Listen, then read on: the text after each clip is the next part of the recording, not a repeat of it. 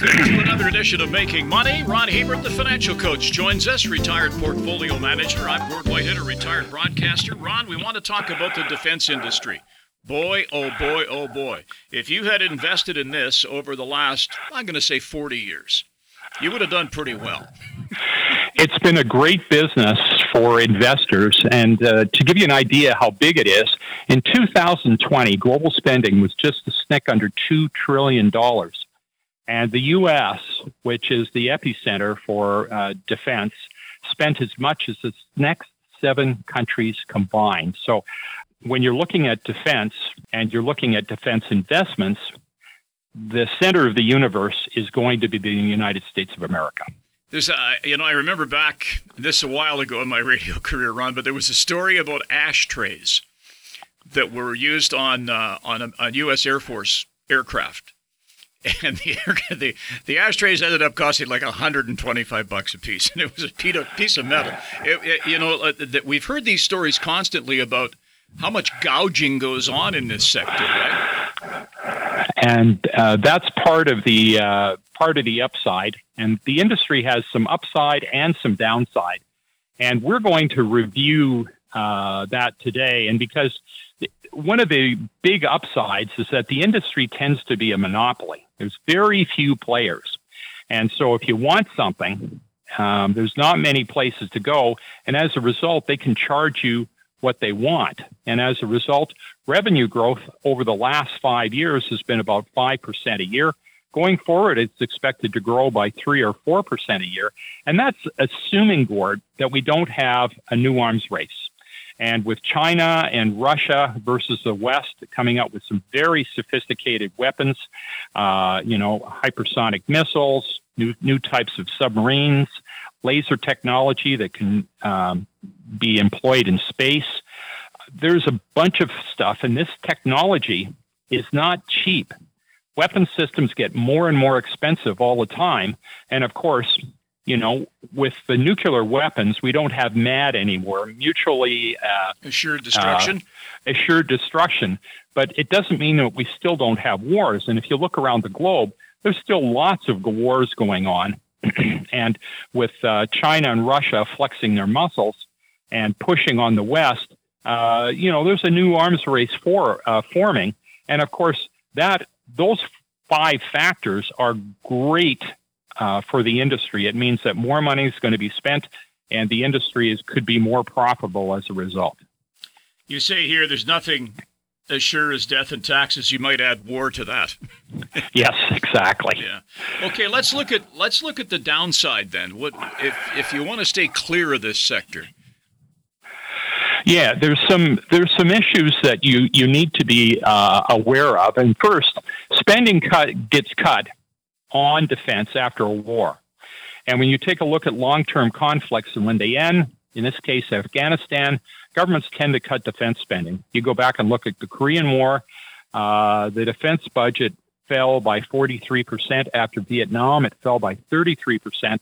And after the Soviet Union was toppled in the Cold War, defense spending fell by 36%. So we just came out of a war, and typically you see defense spending come down. And that's one of your risks right now. Well, money alone doesn't win wars, right?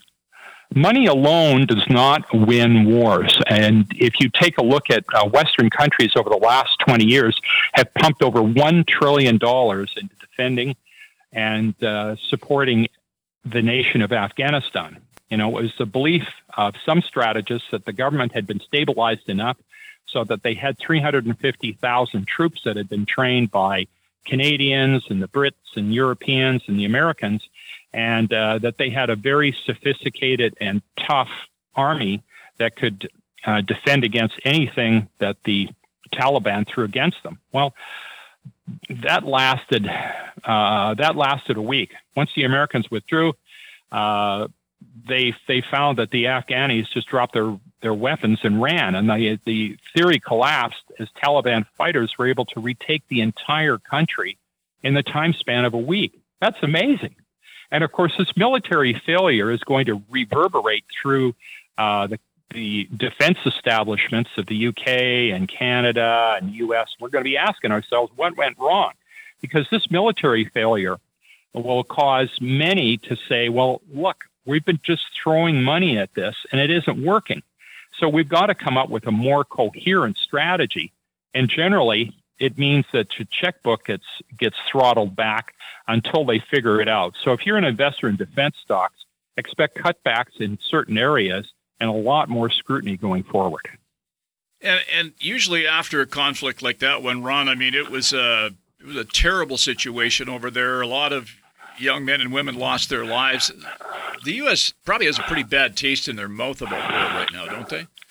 Yeah, when you look at when a long, unpopular war ends, the public has absolutely no appetite to enter another conflict for a very long period of time. Think decades. Afghanistan looks a lot like the messy and chaotic withdrawal that the U.S. had from Vietnam in the 1970s.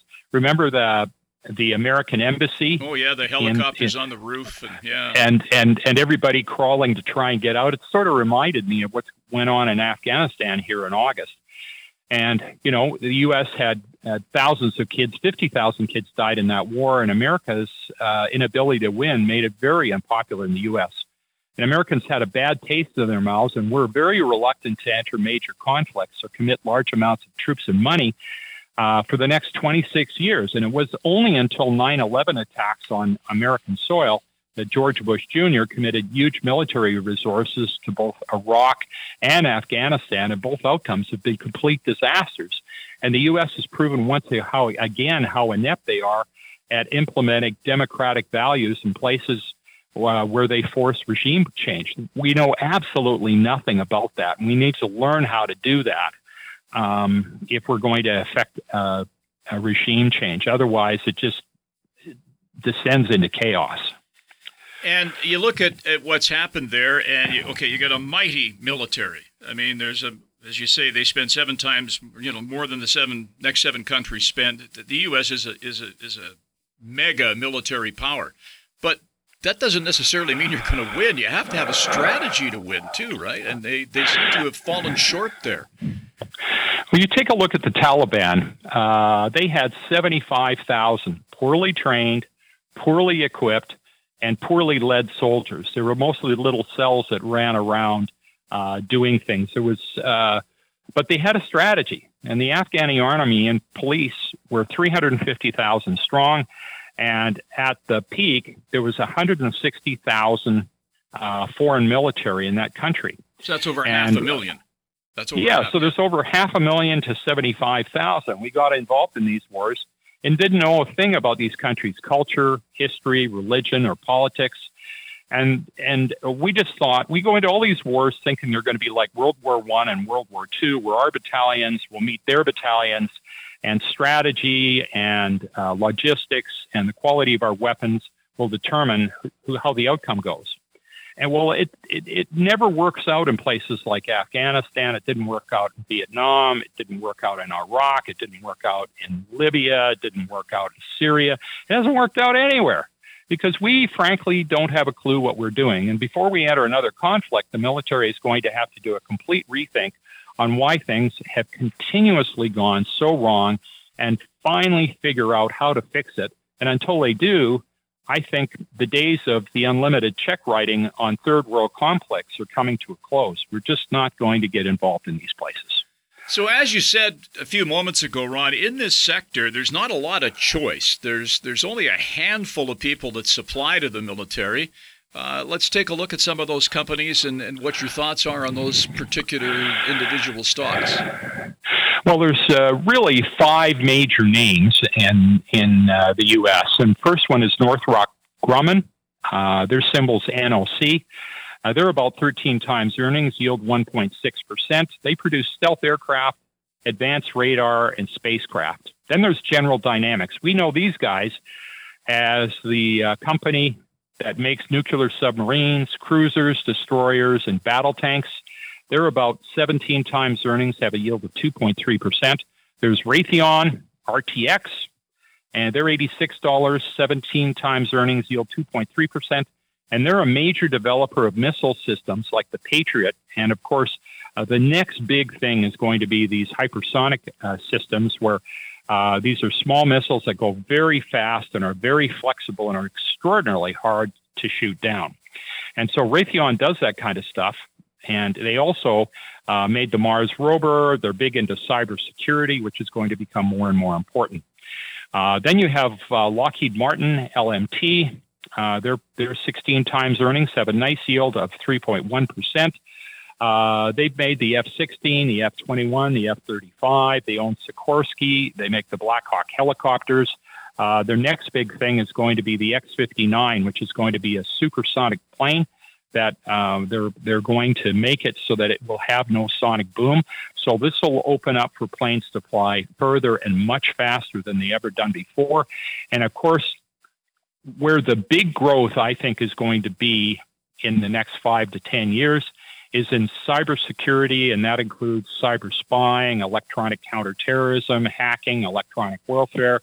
And the big player that has a huge government contract is a company called Booz Allen, BAH. It trades on the New York Stock Exchange. It's 19 times earnings, has a yield of 1.7%. So there you have it, the major players. And it's an area that I suppose you should have a little chunk of it in your portfolio because conflict seems to be a constant, doesn't it? Well, it's one of the reasons that we look at it because over time, you'll have short-term cuts in spending like I think we could be seeing right now. But one of the reasons I bring that up is because this sector has underperformed as people look at all the reasons that we talked about today that, frankly, defense spending could be cut. And normally there's a couple of years where things go down, but the market tends to anticipate that. So that's why these companies have been in a bit of a funk. And over time, I think in this group, there's going to be some major opportunities. And especially in the areas of missile systems, especially in the areas of counterterrorism and electronic warfare, cyber spying, I think these are big growth industries. So over the short term, yeah, we can see a pullback in these things. But I think that if you're willing to own stocks in this sector, I think that over the next year or two, there could be a real big buying opportunity here.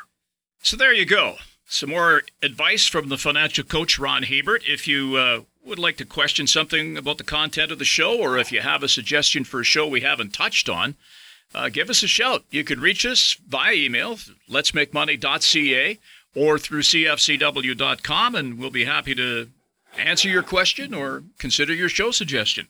On behalf of the financial coach, Ron Hebert, I'm Gord Whitehead. Join us next week as we talk about investing and climate risk. Oh, boy, there's nothing to touch on there, Ron. No, small show. We'll be back next week. We'll talk with you then. The information presented is derived from sources believed to be reliable. This material is presented for information purposes only and does not constitute investment advice. Before acting on any investment information, a person should seek advice from an investment professional. The presenters may or may not hold positions in the securities discussed on this show and will not be responsible for any losses sustained from acting on this information.